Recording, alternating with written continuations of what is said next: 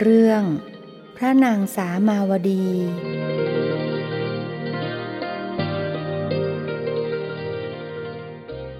นะมัตถุรัตนัตยัสสะ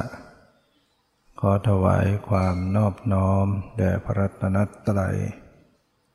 ขอความผาสุกความเจริญในธรรมจงมีแก่ญาติสัมมาปฏิบัติธรรมทั้งหลายและต่อไปนี้ก็จะได้ปรารภธรรมะตามหลักคำสั่งสอนขององค์สมเด็จพระสัมมาสัมพุทธเจ้าเพื่อเป็นเครื่องส่งเสริมศรัทธาประสาทะความเชื่อความเริ่อมใสในธรรมเชื่อกรรมเชื่อผลของกรรมเชื่อว่าเรามีกรรมเป็นของตนเชื่อความตรัสรู้ของพระพุทธเจ้าตรัสไว้ถึงบุคคลทำกรรมใดไว้ก็จะต้องได้รับผลของกรรมอันนั้นบุคคลกระทำกรรมดีก็ย่อมได้รับผลดีคือได้รับความสุขความเจริญบุคคลประกอบกรรมชั่วก็ย่อมได้รับผลชั่วคือความทุกข์ความเดือดร้อนดังเรื่องที่จะได้เล่าต่อไปนี้อันเป็นเรื่องที่สืบต่อหรือเกี่ยวข้องกับเรื่องที่แสดงไว้แล้วเมื่อวันพระที่แล้ววันพระที่แล้วแสดงเรื่องของพระนางมาคันธิยาที่ได้มีความอาฆาตต่อพระพุทธเจ้าจ้างคนด่าแล้วก็เหตุการณ์จะเกิดขึ้นอย่างไรก็จะได้นำมาเล่าให้ฟังพระนางมาคันธิยาซึ่งเป็นอัครมเหสีของพระเจ้าอุเทนแห่งเมืองโกสัมพีพระเจ้าอุเทนมีประวัติเป็นมาอย่างไรก็ยังไม่ขอเล่าในช่วงนี้ก็มีประวัติที่พิสดารเหมือนกันแล้วก็มีความพิเศษที่ได้มนต์ในด้านดีดพิณสามารถที่จะเรียกช้างไล่ช้างได้พระเจ้าอุเทนซึ่งมีอัครมเหสีอยู่3 พระองค์องค์แรกชื่อว่าพระนางสามาวดีองค์ที่2ก็ชื่อพระนางวาสุรทัตตาองค์ที่3ก็ชื่อพระนางมาคันธิยาที่ได้เล่าไปแล้วเมื่อครั้งที่แล้วสำหรับพระนางสามาวดีก่อนที่จะได้มาเป็นมเหสีของพระเจ้าอุเทนก็มีประวัติเป็นมาเคยเป็นเศรษฐีเคยเป็นขอทานเดิมทีเดียวเป็นลูกเศรษฐีของภัทรวดีเศรษฐีซึ่งอยู่ที่เมืองภัทรวดีนครภัทรวดีเศรษฐีนี่ก็เป็นสหายกับโคสกะเศรษฐีแห่งเมืองโกสัมพีเรียกว่าเป็นสหายกันโดยที่ไม่เคยพบกันเรียกว่าอาทิตถปุพพสหายคำว่าอาทิตถปุพพสหายคือเป็นเพื่อนกันโดยไม่เคยพบหน้ากันอยู่กันคนละเมืองอาศัยทราบจากพ่อค้าที่ไปมาหาสู่ระหว่างเมืองต่อเมืองสอบถามพ่อค้าถึงเศรษฐีที่อยู่เมืองนั้นได้ชื่อได้รู้จักวัยก็ส่งเครื่องบรรณาการไปถึงซึ่งกันและกันก็เป็นเพื่อนกันมาโดยไม่ได้เห็นหน้าครั้นที่เมืองภัทรวดีเกิดอาหิวาตกโรคคนล้มตายกันมากมายสัตว์เล็กสัตว์น้อยทั้งผู้คนล้มตายกันมาก พระตรวดีเศรษฐีพร้อมด้วยภรรยาและลูกสาวชื่อว่าสามาจึงอยู่ไม่ได้อยู่ก็ตายก็จึงทิ้งบ้านเมืองของตนเองเก็บเสบียงอาหารเดินทางตั้งใจว่าจะไปขอพึ่งเพื่อนที่อยู่เมืองโกสัมพีคือโคสกะเศรษฐีก็เดินทางกันมาธุรกันดารละหกละเหินเสบียงอาหารก็หมดลงอดอยากหิวโหยทุกข์กระเซาะกระเซิงจนกระทั่งบรรลุมาถึงเมืองโกสัมพีท่านเศรษฐีพระตรวดีก็ปรึกษาภรรยาและลูกว่าเราอย่าเพิ่งเข้าไปพบสหายของเราเลยเพราะว่าเรามาในลักษณะที่ผอมแล้วก็อดโซผิวพรรณหน้าตาดูไม่ได้ควรที่เราจะยับยั้งอยู่พักกันที่ศาลาริมทางพอได้อาหารให้แข็งแรงผิวพรรณเปล่งปลั่งขึ้นมาแล้วค่อยเข้าไปพบเพื่อนของเราคงจะน่าดูกว่าจึงบอกให้ลูกสาวไปเอาถาดไปขออาหารเพราะได้ทราบว่าโคสกะเศรษฐีนั้นใจบุญตั้งโรงทานไว้สำหรับคนกำพร้าและคนยากไร้คนยาจกไว้ทุกๆวันให้ลูกสาวถือถาดไปขออาหารเอามาทานกันให้ร่างกายบำรุงร่างกายกันให้แข็งแรงดีก่อนสามาลูกสาวก็ถือถาดไปตามพวกกำพร้าพวกยาจกขอทานไปขออาหารซึ่งโคสกะเศรษฐีก็มอบให้กุดุมพีเป็นผู้จัดการในการแจกอาหารทุกๆวันคำว่ากุดุมพีนี่ก็ถือว่าเป็นเศรษฐีย่อยๆก็เรียกว่าเป็นลูกน้องเป็นผู้จัดการหน้าที่ให้กับมหาเศรษฐีทีหนึ่งโคสกะนั้นก็เป็นมหาเศรษฐีกุดุมพีนี่ก็เป็นรับใช้แล้วก็เป็นเศรษฐีเหมือนกันกุดุมพีเนี่ยมีทรัพย์เป็นเศรษฐีย่อยแหละนางสามาวดีก็เบียดเสียดไปในหมู่คนกำพร้าขอทานไปรับอาหารท่านมิตตะกุดมพีผู้แจกอาหารก็ถามนางว่าจะเอาอาหารกี่ส่วนนางก็บอกว่าขอ3 ส่วนได้อาหารมาแล้วก็มามอบให้พ่อแม่ได้ทานทั้งคนฝ่ายผู้เป็นพ่อได้ทานไปแล้วอาหารไม่ย่อยก็เสียชีวิตลงยังความเศร้าโศกให้เกิดขึ้นกับบุตรและภรรยารุ่งขึ้นอีกวันสามาก็ถือถาดไปด้วยน้ำตาไปขออาหารมาสำหรับเพื่อแม่และตนเองมิตรกุดมพีก็ถามว่าวันนี้ต้องการอาหารกี่ส่วนนางก็บอก2 ส่วนรับอาหารมาแล้วก็มาให้แม่ทานแม่ทานวันที่2นั้นก็เสียชีวิตอีกเหมือนกัน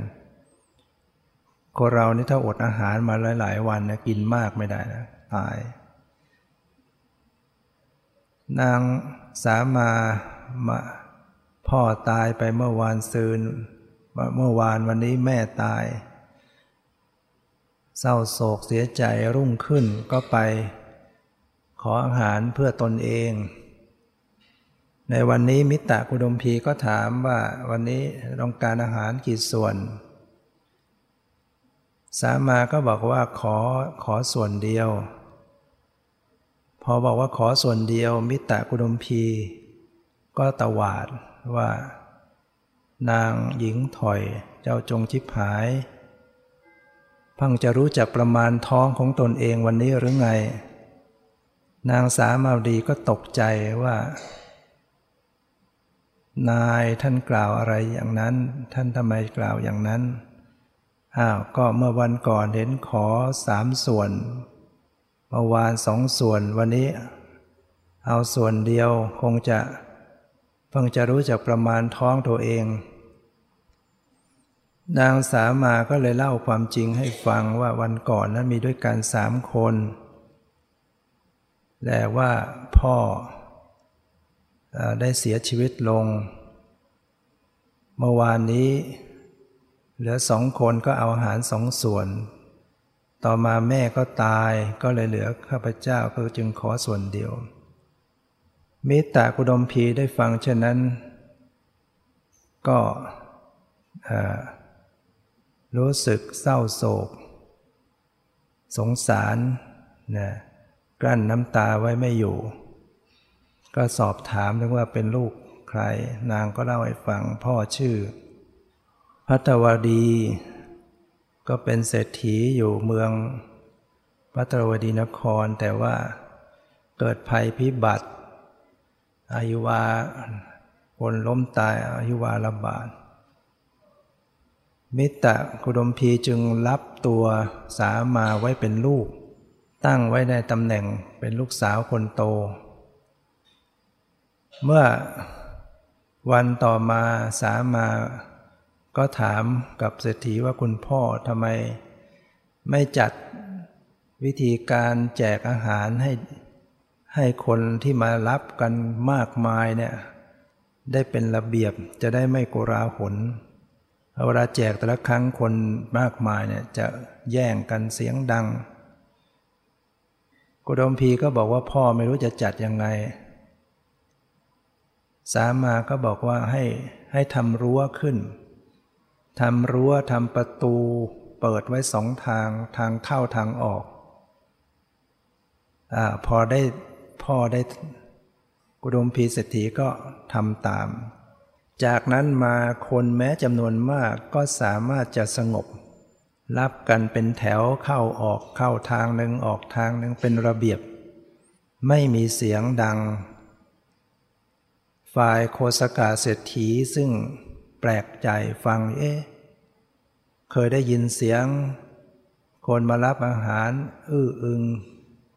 ก็เป็นที่พอใจแต่ทำไม2-3 วันนี้มาเสียงเงียบไปก็เลยมาให้คนเรียกกุดุมพี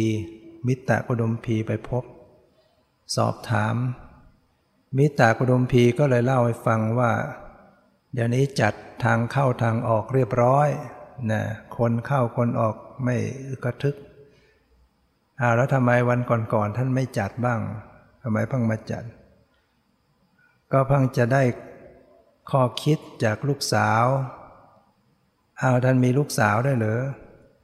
กรมดุมพีก็เลยเล่าให้ฟังโคสกะเศรษฐีพอได้ฟังเช่นนั้นก็บอกลูกสาวภัทรวดีนักเศรษฐีนั้นน่ะก็ถือว่าเป็นลูกสาวของเราเหมือนกันเพราะว่าพ่อเขาเป็นเพื่อนกัน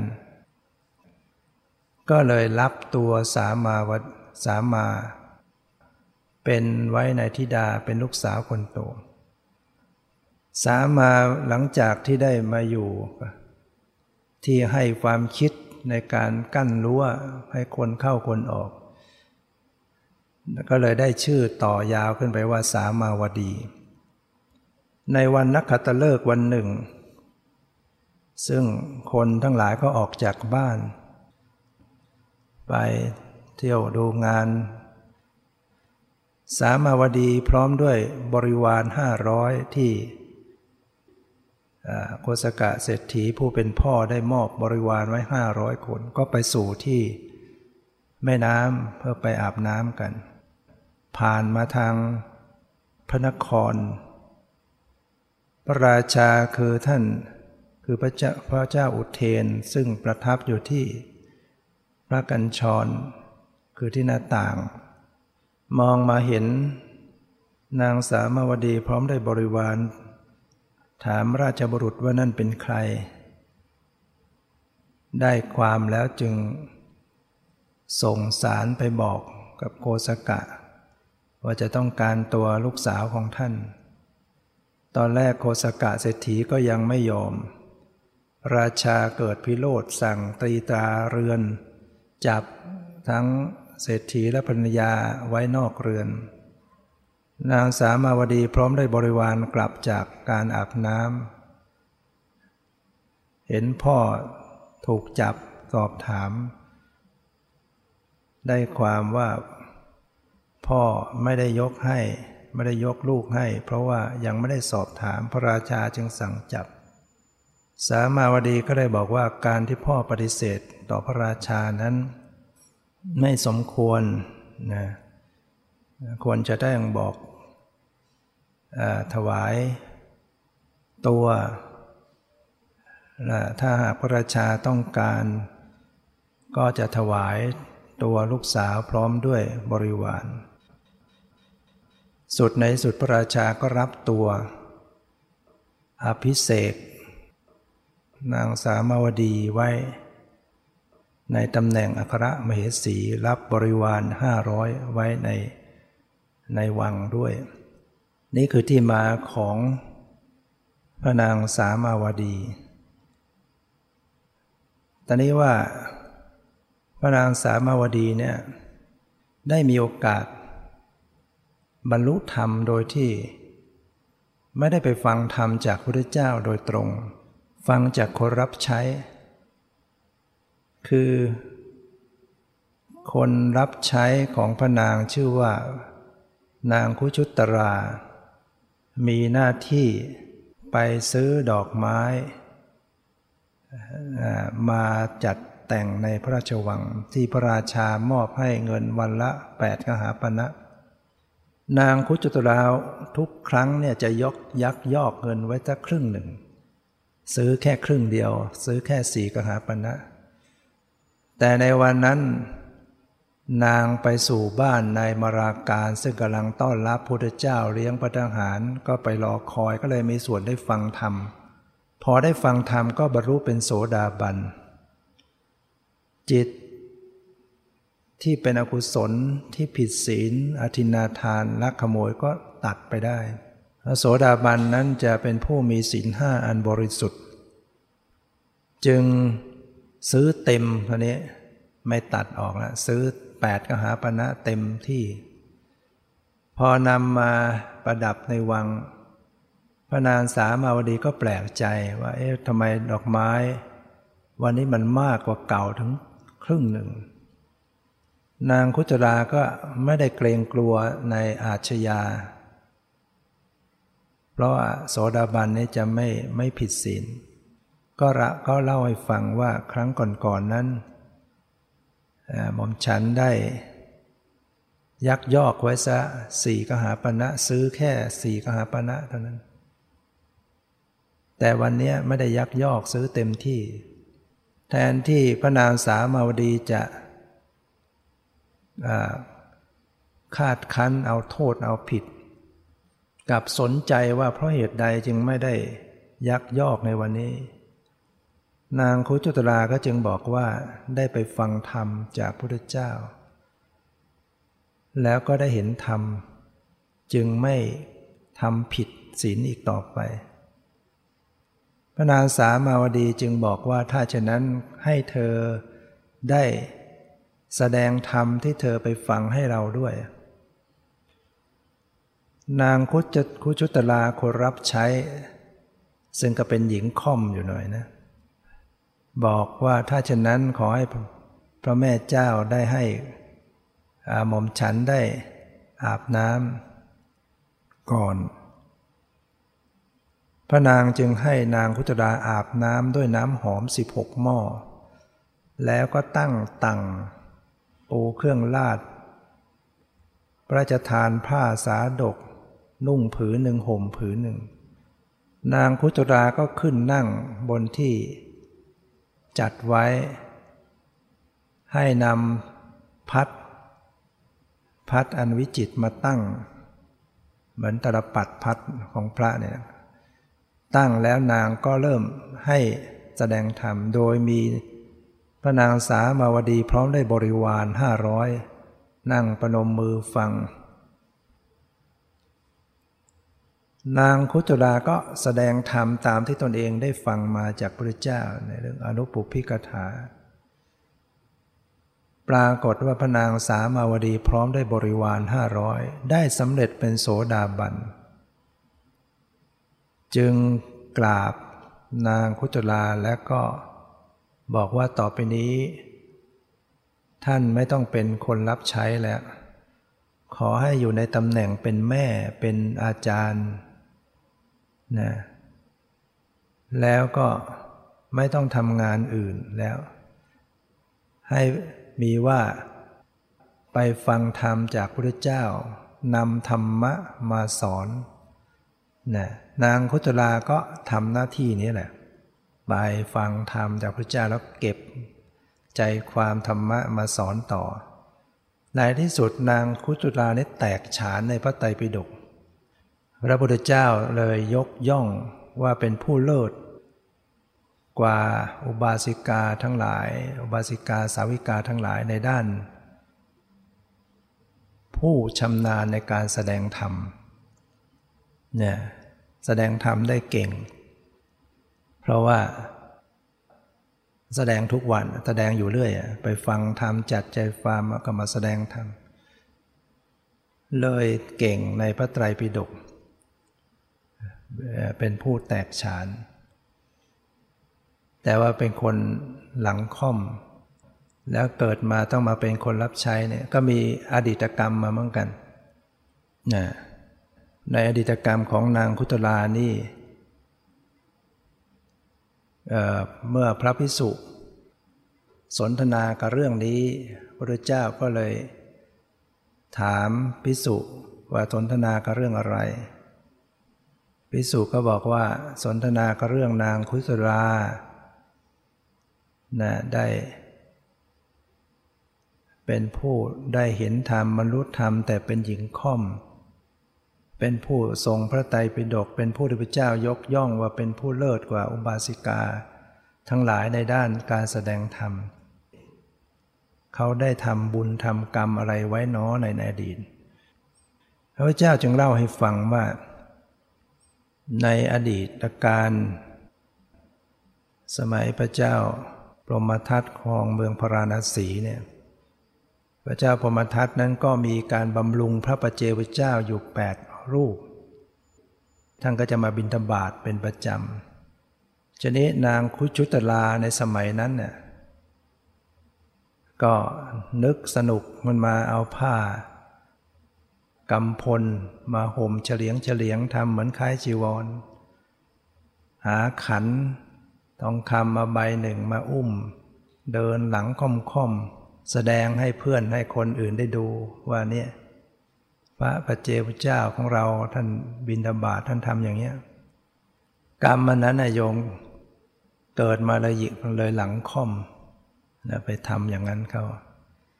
แต่อาศัยว่านางคุจุราในอดีตเนี่ยก็ได้บำรุงถวายทานกับพระปัจเจกพุทธเจ้านั่นแหละแล้วในครั้งหนึ่งพระปัจเจกพุทธเจ้านั้นท่านมารับอาหารแล้วราชาถวายข้าว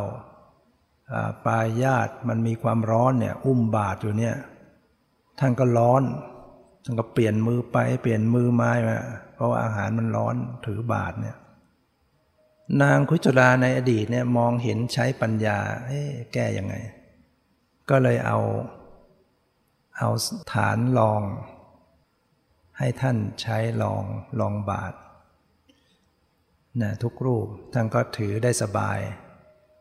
พระปัจเจกเจ้าท่านก็หันมามองหน้านางคุจุราก็คิดทันทีว่าท่านคงถามว่าให้ยืมหรือจะถวายก็เลยบอกว่าพระคุณเจ้าข้าพเจ้าถวายถวายให้ท่านอานิสงส์อันนั้นทำให้นางเป็นคนมีปัญญาแล้วการที่นางคุจุราในอดีตได้บำรุงถวายทาน ใช้สติปัญญาด้วยจึงเป็นผู้ที่ได้บรรลุธรรมอานิสงส์อันนั้นได้บรรลุธรรมด้วยและเป็นผู้มีปัญญาทรงพระไตรปิฎกอันนี้ก็เป็นเหตุผลที่มาส่วนทำไมถึงนางต้องมาเกิดเป็นคนรับใช้นะมาเป็นคนใช้อยู่ในวังเป็นคนใช้ดีหน่อยที่มีหน้าที่ไปเก็บไปซื้อดอกไม้มาจัดกรรมในอดีตมันก็เกี่ยวข้องกันเหมือนกันนะคือในอดีตชาติเนี่ยนางก็มีเพื่อนเป็นภิกษุณีแล้วภิกษุณีที่เป็นเพื่อนก็สำเร็จเป็นพระอรหันต์ภิกษุณีผู้เป็นพระอรหันต์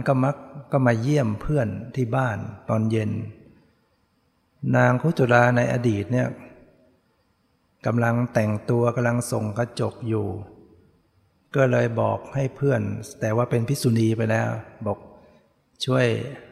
นางก็พูดดีนะยกมือไหว้ฉันไหว้แล้วขอช่วยหยิบกระเช้าดอกกระเช้าเครื่องแป้งให้หน่อยนะช่วยหยิบกระเช้าเครื่องหอมเครื่องประดับเครื่องแต่งตัวภิกษุณีขีณาสพผู้เป็นพระอรหันต์ก็รู้ว่าการใช้อย่างนี้เป็นบาปเพราะตนเองเป็นผู้บริสุทธิ์แต่ถ้าหากไม่หยิบให้นางจะโกรธจะอาฆาตกรรมอันนี้จะต้องพาให้ตกนรกหมกไหม้เดือดร้อนแต่ถ้าเราหยิบให้นางก็จะใช้หนี้กรรมเพียงให้ไปเกิดเป็นคนรับใช้ภิกษุณีก็เลยตัดสินใจหยิบให้ดีกว่าให้โกรธโกรธนะมันจะยิ่งแล้วใหญ่เนี่ยกรรมอันนั้นแหละต้องมาเป็นคนรับใช้อยู่แล้วที่ไปทำล้อเลียนทำเป็นคนหลังค่อมอุ้มบาตรต้องมาเป็นหญิงค่อมอยู่ร้อยอัตภาพนะกรรมในเวลาให้ผลมันให้ผลหลายชาตินี่คือเล่าถึงว่าพระนางสามาวดีได้เป็นโสดาบันอยู่ในวังไม่ได้เห็นพุทธเจ้าพร้อมได้บริวารแต่ก็ใคร่อยากจะเห็นเหลือเกินถามนางคุตลาว่าทำยังไงท่านช่วยพาให้ไปพบพุทธเจ้าหน่อยนางคุตลาบอกไม่ได้แล้วขืนไปคือระเบียบกฎมนเทียนบานในวังเนี่ยออกไปไม่ได้ทำยังไงถ้าเช่นนั้นให้เจาะฝาตำหนักในวังต่างคนต่างเจาะช่องเล็กพระพุทธเจ้าจะเสด็จเข้ามาบิณฑบาตจะได้เห็นให้นำดอกไม้มาเตรียมไว้เมื่อมองเห็นแล้วก็ให้จบขึ้นบูชาน้อมสักการะนั่นก็ได้ถือว่าได้บูชาแล้วนางสามาวดีพร้อมด้วยบริวารก็ทำตามเจาะฝาตำหนักคนละรูไว้คอยดูเวลาเช้าทำอย่างนั้น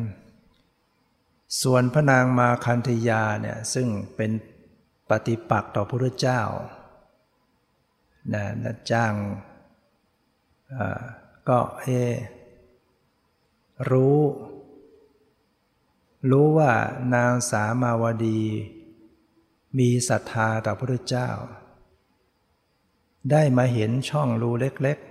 ๆจึงนำเรื่องนี้ไปฟ้องพระเจ้าอุเทนบอกว่าพระนางสามาวดีพร้อมด้วยบริวารมีใจปรารถนาคนภายนอกก็เรียกว่ามีใจออกห่างต่อพระองค์ไม่เชื่อพระองค์ก็ลองเสด็จไปดูทีเนี่ยเขาเจาะช่องกันเป็นรูไปทั่วหมดพระเจ้าอุเทนเสด็จไปดูเห็นอย่างนั้นเรียกมาถามได้ความเช่นนั้นแทนที่จะลงโทษกลับให้ปิดรูเหล่านั้นแล้วก็ให้ทำช่องหน้าต่างไว้ทุกๆคนช่องเล็กๆพระนางมาติคาก็ไม่สมใจจัดการกับคนของพระสมณโคดมไม่ได้ให้คนไปด่า จ้างคนไปด่าพระพุทธเจ้าดังที่เล่าไปแล้วจนพระนนท์ทนไม่ไหวพระพุทธเจ้าเสด็จไปที่อื่นแต่พระพุทธเจ้าก็ไม่ไปคนเหล่านี้จะด่าพระองค์ไม่เกิน7 วันครบ7 วันก็ไม่มีใครกล้าด่านางมาคันธยาก็พยายามหาทางจะทำร้ายพระพุทธเจ้าโดยตรงไม่ได้ให้คนไปด่าแล้วก็ไม่หนีไปไหนยังมาบิณฑบาตตามปกติก็คิดว่าเนี่ยต้องเอานางสามาวดีเนี่ยซึ่งเป็นผู้ที่เลื่อมใสต่อพระองค์พระพุทธเจ้าเนี่ยให้วิบัติให้ได้ก็ในช่วงที่ไปปรนนิบัติพระราชาในที่เสวยน้ำจันทร์ก็สั่งคนไปบอกอาของตนเองให้เอาไก่เป็นมา8ไก่ตายมา8เอาไก่เป็นมาก่อนคนญาติของนางมาคันธยาก็เอาไก่เข้ามาไก่เป็นเข้ามาบอกว่าปุโรหิตได้นำไก่มาถวายพระราชาพระราชาก็ดีแล้ววันนี้ให้แกงอ่อมแกงไก่แกงอ่อมก็แล้วกันจะให้ใครทำดีพระนางมาคันธยาก็ยุว่าส่งไปให้พระนางสามาวดีพร้อมได้บริวารนั่นแหละเพราะว่าอยู่ว่างๆไม่ได้ทำอะไร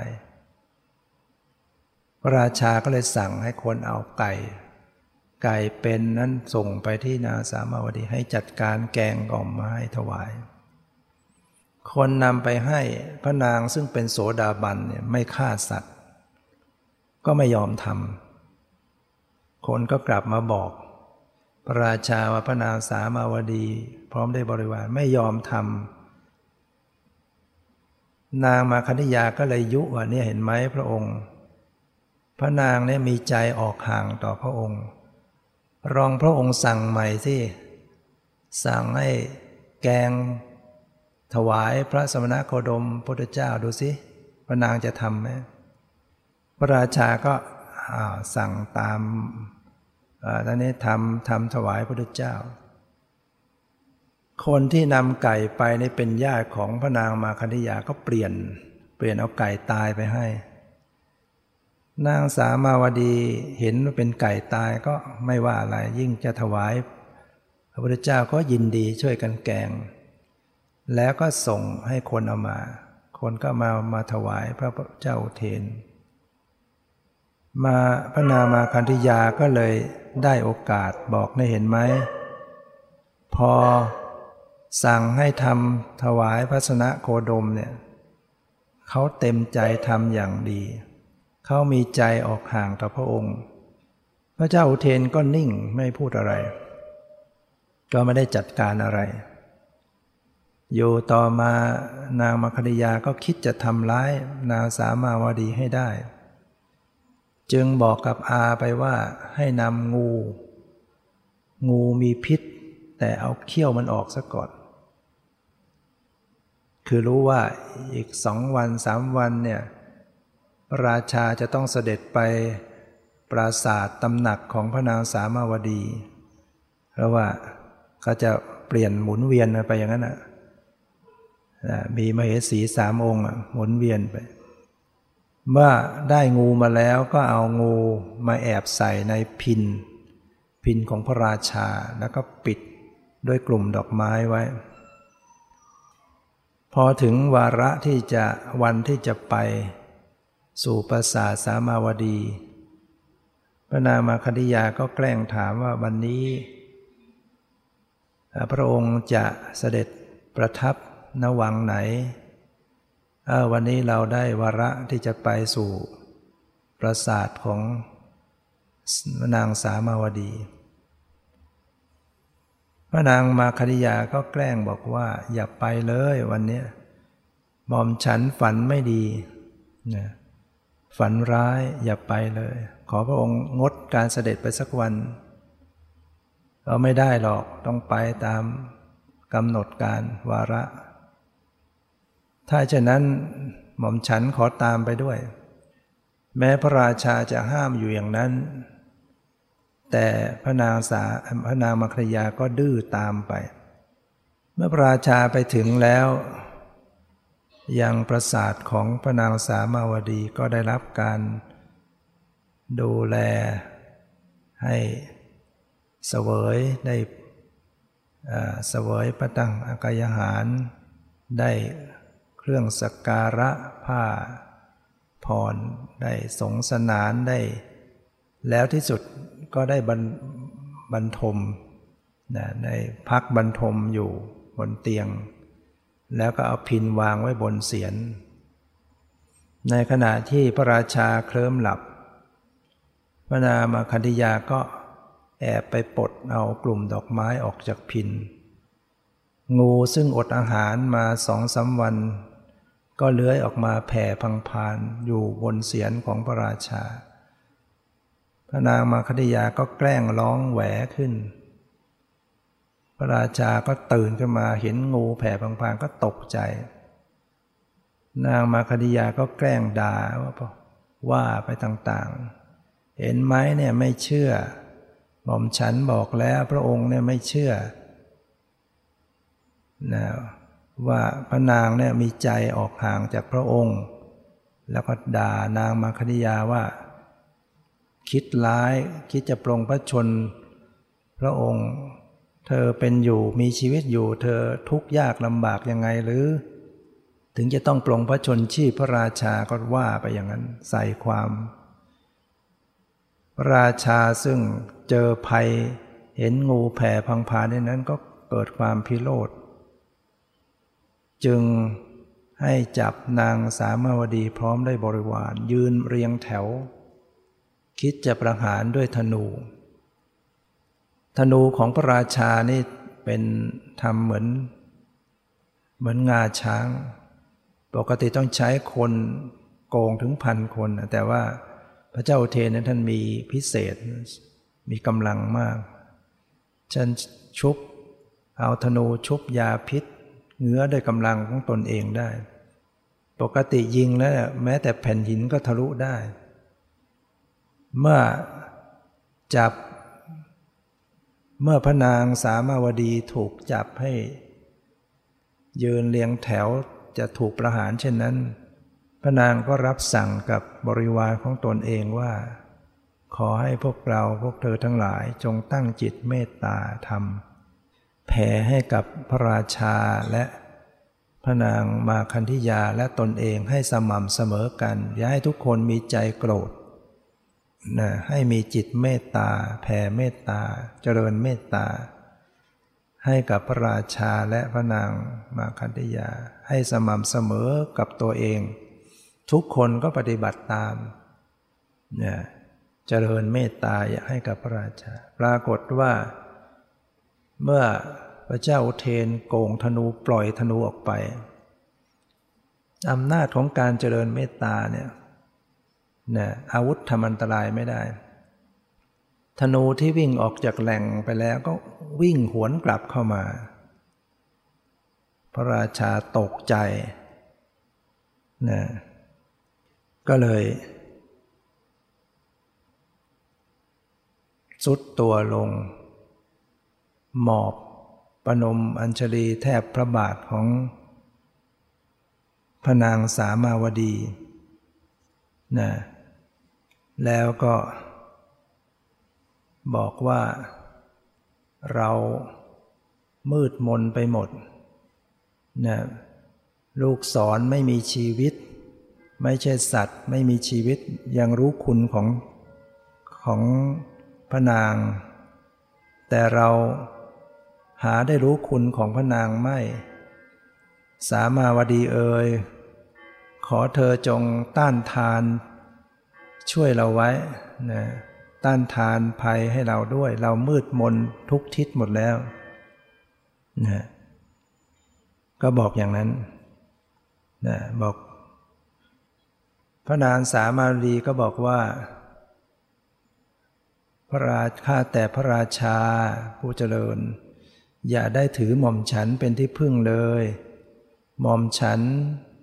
มี พระศาสดาพระสัมมาสัมพุทธเจ้าเป็นที่พึ่งขอพระองค์จงพึ่งพระศาสดาเถิดพระเจ้าค่ะอำนาจความกลัวความตกใจฟังยิ่งนั้นก็ยิ่งกลัวยิ่งหวั่นไหวเพราะมันมืดตื้อไปหมดทุกทิศพระราชาก็ยังพูดละล่ำละลักไปอีกว่าเราฟั่นเฟือนเลื่อนหลงทิศทั้งปวงย่อมมืดตื้อแก่เราสามาวดีเอ๋ยเจ้าจงต้านทานมืดตื้อแก่เราสามาวดีเอ๋ยขอเจ้าจงต้านทานเราไว้ขอเจ้าจงเป็นที่พึ่งกับเราเถิดพระนางสามาวดีก็ยังกล่าวกับพระราชาว่าขอพระองค์จงยึดเอาพระศาสดาพระสัมมาสัมพุทธเจ้าเป็นที่พึ่งเถิด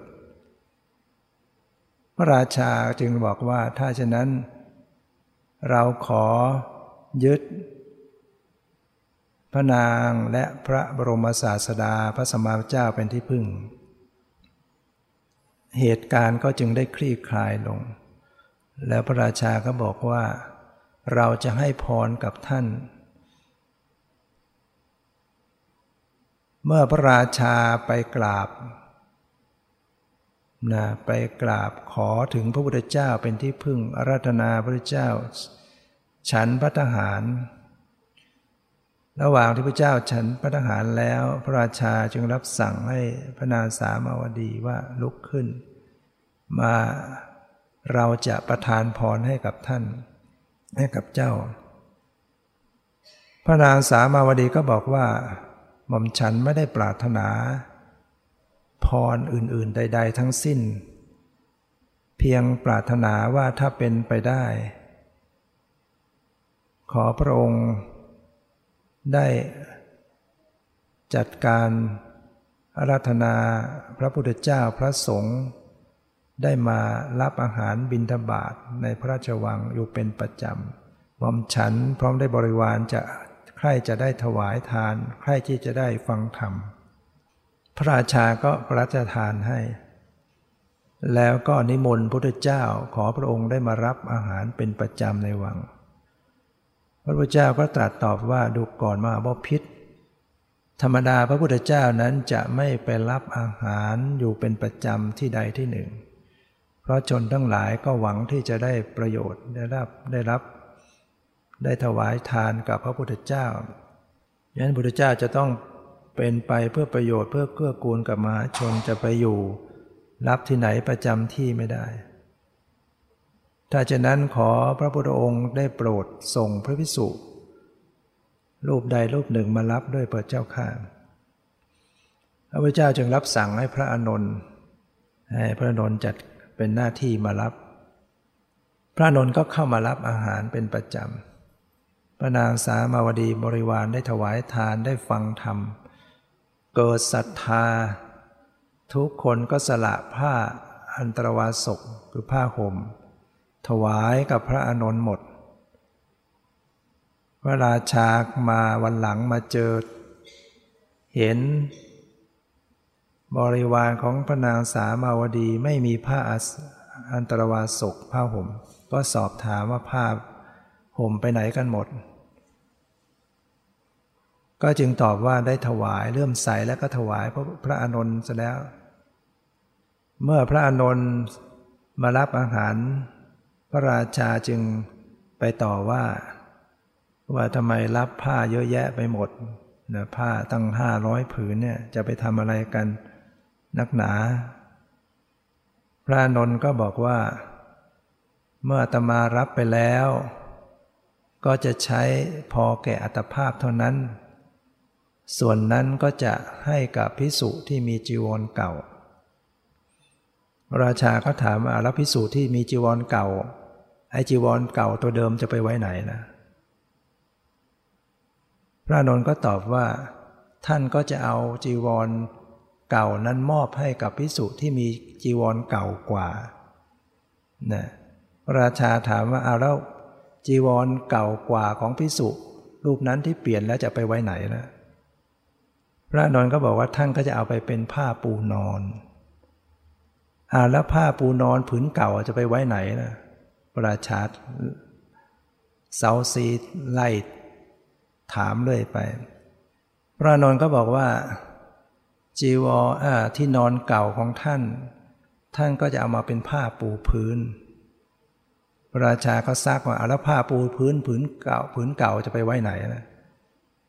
พระอานนท์ก็ตอบว่าดูก่อนมหาบพิตรผ้าปูพื้นผืนเก่าที่ก็จะไปเป็นผ้าเช็ดเท้าแล้วผ้าเช็ดเท้าของเดิมจะไปไว้ไหนนะพระอานนท์ก็ตอบว่าผ้าเช็ดเท้าของเดิมท่านก็จะไปโขลกผสมกับดินเหนียวยาฝากุฏิพอพระราชาได้ฟังจากนั้นเกิดเลื่อมใสศรัทธาสั่งคนให้เอาผ้ามาอีก500 ผืนถวาย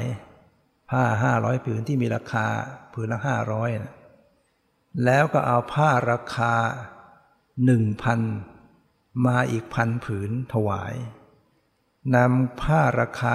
100,000มาอีก100,000 ผืนถวายโอ้ได้รับผ้ามากมายนะนี่ก็เป็นอีกเรื่องหนึ่ง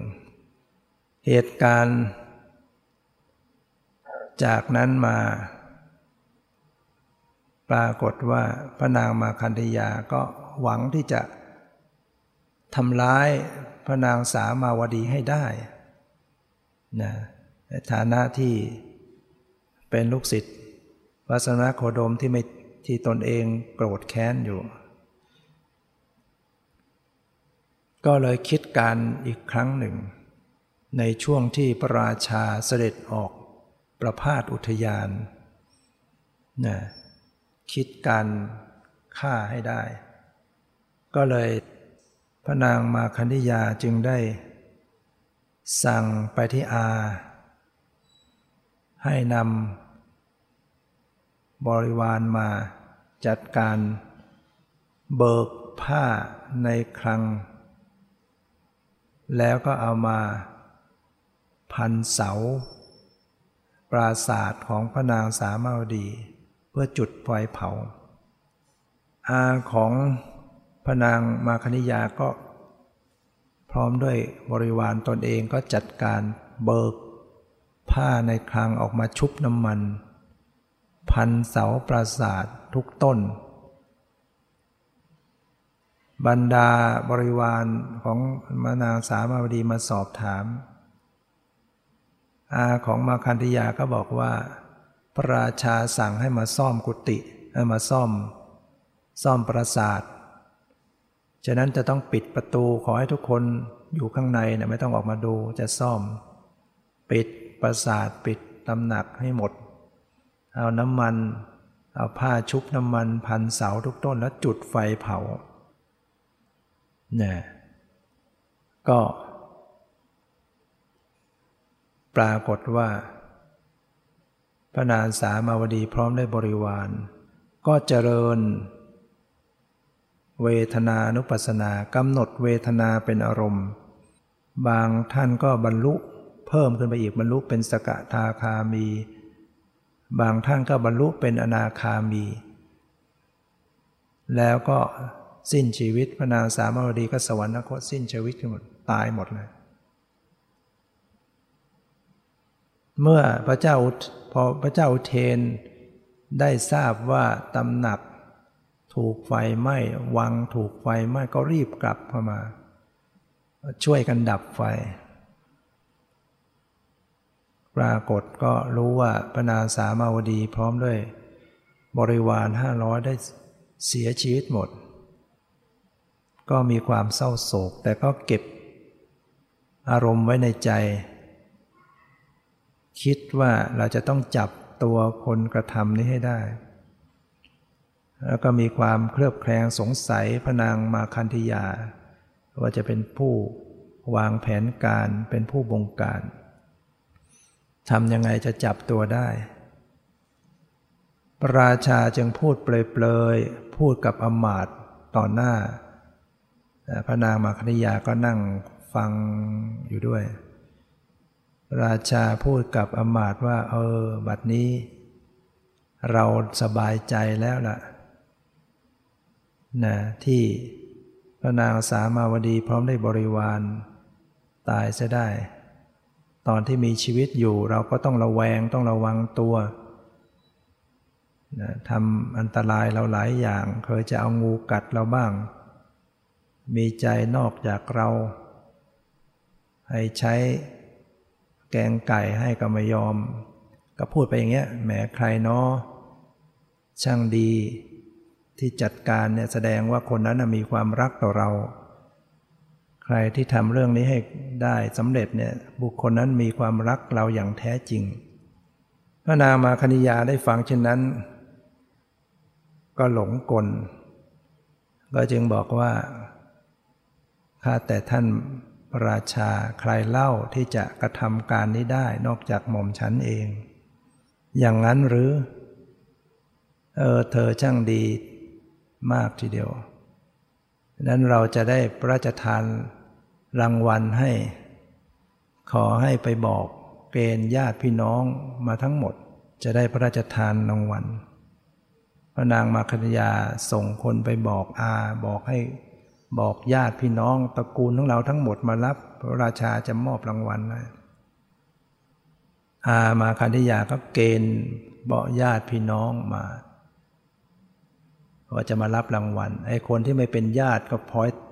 อยากจะมารับเขาด้วยก็ติดมาด้วยพอมากันเรียบร้อยแล้วพระราชาก็สั่งจับประหารวิธีการประหารก็ประหารอย่างทารุณมากให้ขุดหลุมไว้ในหน้าพระลานหลวงขุดหลุมไว้แค่สะดือเนี่ยเอาคนจับมัดลงไปในหลุมบรรดาญาติของพระนางมาคณิยาถูกจับลงหลุมหมดแล้วที่ข้างบนก็เอาฟางคลุมไว้ให้จุดไฟเผาขณะที่ไฟกำลังไหม้อยู่นั้นก็ให้เอาไถเหล็กไถให้เป็นชิ้นเล็กชิ้นน้อยให้ละเอียดไปหมดส่วนตัวพระนางมาคณิยานั้นพระราชาก็สั่งให้ตัดเนื้อล่ำๆออกมาทอดกระทะต้มน้ำมันเดือดๆจับทอดนะแล้วก็ให้พวกราชบุตรกินเนื้อของพระนางมาคณิยาทอดกินกันเลยจับเนื้อทอดกินที่สุดพระนางมาคณิยาพร้อมด้วยบริวารก็ตายเรื่องนี้ได้เกิดขึ้นจริงในสมัยที่พระพุทธเจ้ายังมีชีวิตอยู่นะที่เมืองโกสัมพีเหตุการณ์ที่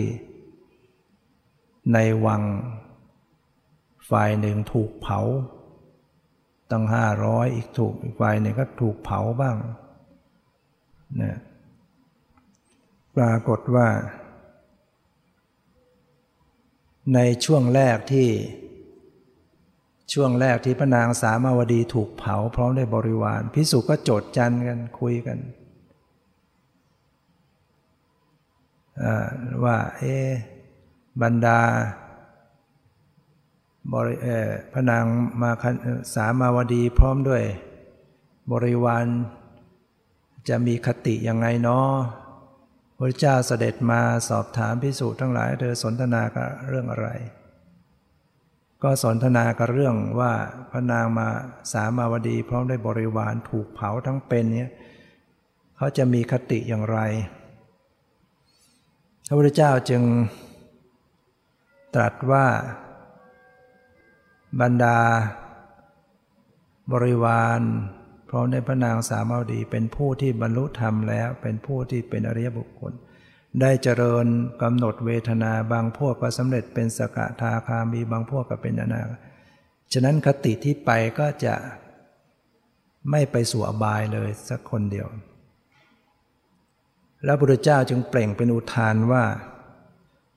โลกมีโมหะเป็นเครื่องผูกพัน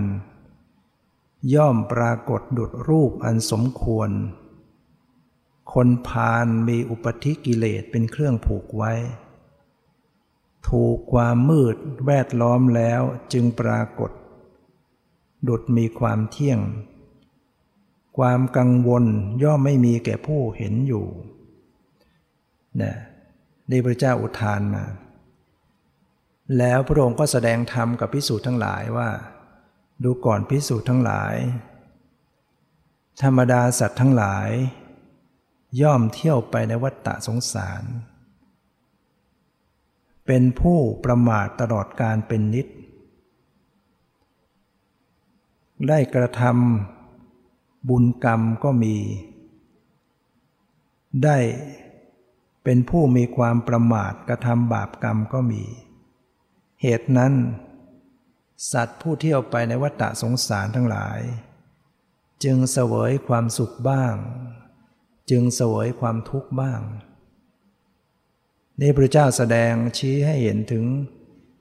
สัตว์ทั้งหลายที่เวียนว่ายตายเกิดได้ประมาททำบาปทำกรรมไปบ้างได้เป็นผู้ที่ไม่ประมาททำบุญทำความดีบ้างเพราะฉะนั้นเขาจึงต้องประสบความสุขบ้างความทุกข์บ้างเพราะอำนาจของกรรมที่ทำไว้ครั้นเมื่อเหตุการณ์เกิดพระนางมาคันธิยาถูกจับถูกพร้อมด้วยญาติถูกเผาถูกต้มลงในน้ำเดือดทอดในน้ำเดือดก็ภิกษุทั้งหลายก็คุยกันสนทนากันเรื่องเหล่านี้อีกว่าพระนางสามาวดีพร้อมด้วยบริวาร500ถูกเผาทั้งเป็นส่วนพระนางมาคันธิยา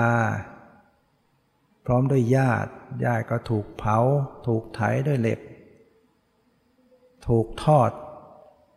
บนในน้ำมันเดือดเนี่ยใครหนอแลชื่อว่าเป็นอยู่ใครหนอแลชื่อว่าตายแล้วภิกษุทั้งหลายก็สนทนากันใครหนอแลชื่อว่าเป็นอยู่ใครหนอแลชื่อว่าตายแล้วพระพุทธเจ้าก็เสด็จมาอีกถามภิกษุทั้งหลายได้กำลังสนทนาอะไรกันภิกษุก็บอกก็เล่าเรื่องนี้ว่ากำลังสนทนากันถึงเรื่องของพระนางสามาวดีกับพระนางมาคันธิยาแล้วก็สนทนากันว่าใครหนอแลชื่อว่าเป็นอยู่ใครหนอแลชื่อว่าตายแล้วพระศาสดาพระสัมมาสัมพุทธเจ้าจึงได้ตรัสกับภิกษุทั้งหลายว่าดูก่อนภิกษุทั้งหลายคนเหล่าใดเหล่าหนึ่งประมาทแล้วคนเหล่านั้นแม้เป็นอยู่ตั้ง100 ปีก็ชื่อว่าตายแล้วแท้นี่พระเจ้าตรัสไว้นะว่าคนเหล่าใดเหล่าหนึ่งประมาทแล้วคนเหล่านั้นแม้มีชีวิตอยู่ตั้ง100 ปีเนี่ยก็ชื่อว่าตายแล้ว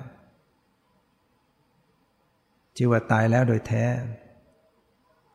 ทำไมอย่างนั้นคนตายพูดถึงคนตายคนสิ้นลมหายใจเนี่ยจิตไม่มีโอกาสจะคิดทำดีไม่มีโอกาสทำดีใช่ไหมคนตายไปแล้วเนี่ยไม่มีโอกาสจะทำบุญทำทานทำความจิตจะคิดดีอะไรก็ไม่ได้คนเป็นแต่เป็นคนประมาทจิตคิดทำดีไม่มีแต่คิดทำชั่วก็ชื่อว่าเหมือนก็ตายแล้วโดยแท้ไม่ต่างกับคนตายเพราะจิตคิดดีก็ไม่มีเกิดขึ้นพระพุทธเจ้าได้ตรัสสอนภิกษุต่อไปว่าคนเหล่าใดไม่ประมาทแล้วคนเหล่านั้นแม้ตายแล้วก็ชื่อว่ายังคงเป็นอยู่คนที่ไม่ประมาทนะแม้ตายแล้วก็ชื่อว่ายังเป็นอยู่นะเพราะว่าเขาย่อมยังคงความดีเหล่านั้นนะสิ่งที่เขาประพฤติปฏิบัติบรรลุธรรมโสดาบันสกทามีก็ยังคงเป็นสมบัติของเขาอยู่ก็จะตายแล้วเขาก็ยังมีอยู่นะพระเจ้าตรัสว่าเพราะฉะนั้นพระนางมาคันธิยาจะเป็นอยู่ก็ตามตายแล้วก็ตามก็ชื่อว่าตายแล้วทีเดียวหญิง500มีพระนางสามาวดีเป็นประมุขแม้ตายแล้วก็ชื่อว่าเป็นอยู่เทียวภิกษุทั้งหลายเพราะว่าผู้ไม่ประมาทแล้วชื่อว่าย่อมไม่ตายเพราะว่าผู้ไม่ประมาทแล้วชื่อว่าไม่ตายผู้ไม่ประมาทแล้วชื่อว่าไม่ตายหมายความว่า ปกติคนประมาทเนี่ยคนประมาทนะก็คือผู้ที่ขาดสติประกอบความชั่วไม่ทำความดีเนี่ย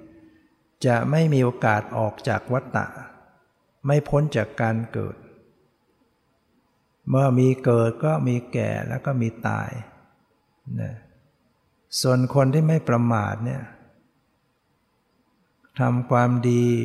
มีสติมั่นคงทำความก็มีโอกาสที่จะหลุดพ้นจากการเกิดการตายเมื่อพ้นจากการเกิดก็ชื่อว่าพ้นจากความตายเป็นผู้ไม่ตายฉะนั้นพระพุทธเจ้าได้ภาษิตคาถาว่าความไม่ประมาทเป็นเครื่องถึงอมตะอมตะก็คือไม่ตายความไม่ประมาทเนี่ยเป็นทางแห่งอมตะเป็นทางแห่งไม่ตายตรัสว่าความประมาทเป็นทางแห่งมัจจุก็คือความตายประมาทเนี่ยเป็นทางแห่งความตายผู้ไม่ประมาทแล้วผู้นั้นย่อมเป็นเหมือนคนตายแล้วผู้ประมาทแล้วผู้นั้นย่อมเป็นเหมือนคนตายแล้วนะบัณฑิตรู้ความนั้นโดยแปลกกันแล้วตั้งอยู่โดยความไม่ประมาทบันเทิงอยู่ในความไม่ประมาทยินดีในธรรมเป็นเครื่องโคจรของพระอริยเจ้าทั้งหลายบัณฑิตผู้ไม่ประมาทเหล่านั้นมีความเพ่งมีความเพียรเป็นไปติดต่อกันบากบั่นหมั่นเป็นนิจเป็นนักปราชญ์ย่อมถูกต้องพระนิพพานอันเป็นแดนเกษมจากโยคะอันยอดเยี่ยมนี่พระพุทธเจ้าตรัสเป็นคาถาเป็นภาษิตนะความประมาทเนี่ยเป็นชื่อของความไม่ประมาทเนี่ยเป็นชื่อของความเป็นผู้มีสตินะถ้าหลงลืมสติขาดสตินั่นชื่อประมาทนะความไม่ประมาทจึงเป็นธรรมที่เป็นที่รวมของธรรมทั้งหลายธรรมทั้งหลายก็รวมลงอยู่ในความไม่ประมาทหรือธรรมทั้งหลายมีรากเหง้าคือความไม่ประมาทอนุปมาเหมือนกับรอยเท้าช้างรอยเท้าของสัตว์นานาชนิดก็รวมลงสู่ในรอยเท้าช้างเพราะเท้าช้างมันใหญ่กว่าเท้าสัตว์อื่นๆฉันใดก็ดีธรรมะทั้งหลายก็รวมลงในความไม่ประมาทถ้าบุคคลเป็นผู้ไม่ประมาทเป็นอยู่อย่างไม่ขาดสติมันประกอบความเพียรบากบั่นขยันในการมีสติพระพุทธเจ้าตรัสว่าจะถูกต้องพระนิพพานอันเป็นแดนเกษมจากโยคะพระนิพพานเป็นแดนเกษมเป็นที่ปลอดโปร่งเป็นที่พ้นทุกข์พ้นไปจากโยคะนี่แปลว่าเครื่องประกอบยังสัตว์ทั้งหลายประกอบอยู่ในวัฏฏะสงสารอันมีกาโมคะภโวคะทิฏโถคะอวิชโชคะเนี่ยเป็นเครื่องประกอบสัตว์ทั้งหลายให้จมนะประกอบให้ติดอยู่ในวัฏฏะสงสารแต่นิพพานนี้เป็นธรรมอันเกษมที่ไปจากโยคะพ้นจากเครื่องประกอบแล้วฉะนั้นบุคคลเป็นผู้ไม่ประมาทก็เป็นผู้ที่อยู่อย่างไม่ขาดสติก็คือเราเจริญสติมันประกอบความเพียรในการเจริญสติในกายานุปัสสนาสติปัฏฐานมีสติตามระลึกรู้ในกายเนืองๆเวทนานุปัสสนาสติปัฏฐานตามรู้เวทนาในเวทนาเนืองๆจิตตานุปัสสนาสติปัฏฐานตามระลึกรู้จิตในจิตเนืองๆแล้วก็ธรรมานุปัสสนาสติปัฏฐานตามระลึกรู้ธรรมในธรรมอยู่เนืองๆถ้าเป็นผู้ไม่ประมาทเจริญสติอย่างนี้ก็จะเข้าถึงซึ่งธรรมถูกต้องธรรมอันเกษมสัมผัสธรรมอันเกษมด้วยมรรคด้วยผลนะก็จะเป็นผู้ที่พ้นจากเครื่องประกอบที่จะทำให้สัตว์ต้องอยู่ในวัฏฏะสงสาร เป็นผู้เข้าถึงซึ่งความไม่ตายอมตะธรรมคือความตายมันก็มาจากความเกิดเมื่อไม่มีเกิดมันก็ไม่มีตายนั้นนิพพานนั้นจึงเป็นธรรมที่ไม่ตายท่านเรียกว่าอมตะธรรมนิพพานหรืออมฤตธรรมเป็นธรรมที่ไม่ตายมันเป็นสภาพที่หลุดจากความเกิดความตายแล้วถ้าสิ่งใดมันมีเกิดมันก็ต้องมีดับก็คือตายมีเกิดก็มีตายเมื่อธรรมอันใดหลุดพ้นจากการเกิดก็ไม่มีการตายต่อไปฉะนั้นนิพพานจึงเป็นธรรมที่ไม่ตายผู้ไม่ประมาทผู้ที่ทำปฏิบัติธรรมก็จะไปสู่นิพพานก็คือไปสู่ความไม่ตายได้เพราะฉะนั้นให้เราเป็นผู้ไม่ประมาทตามคำสอนที่พระเจ้าได้แสดงไว้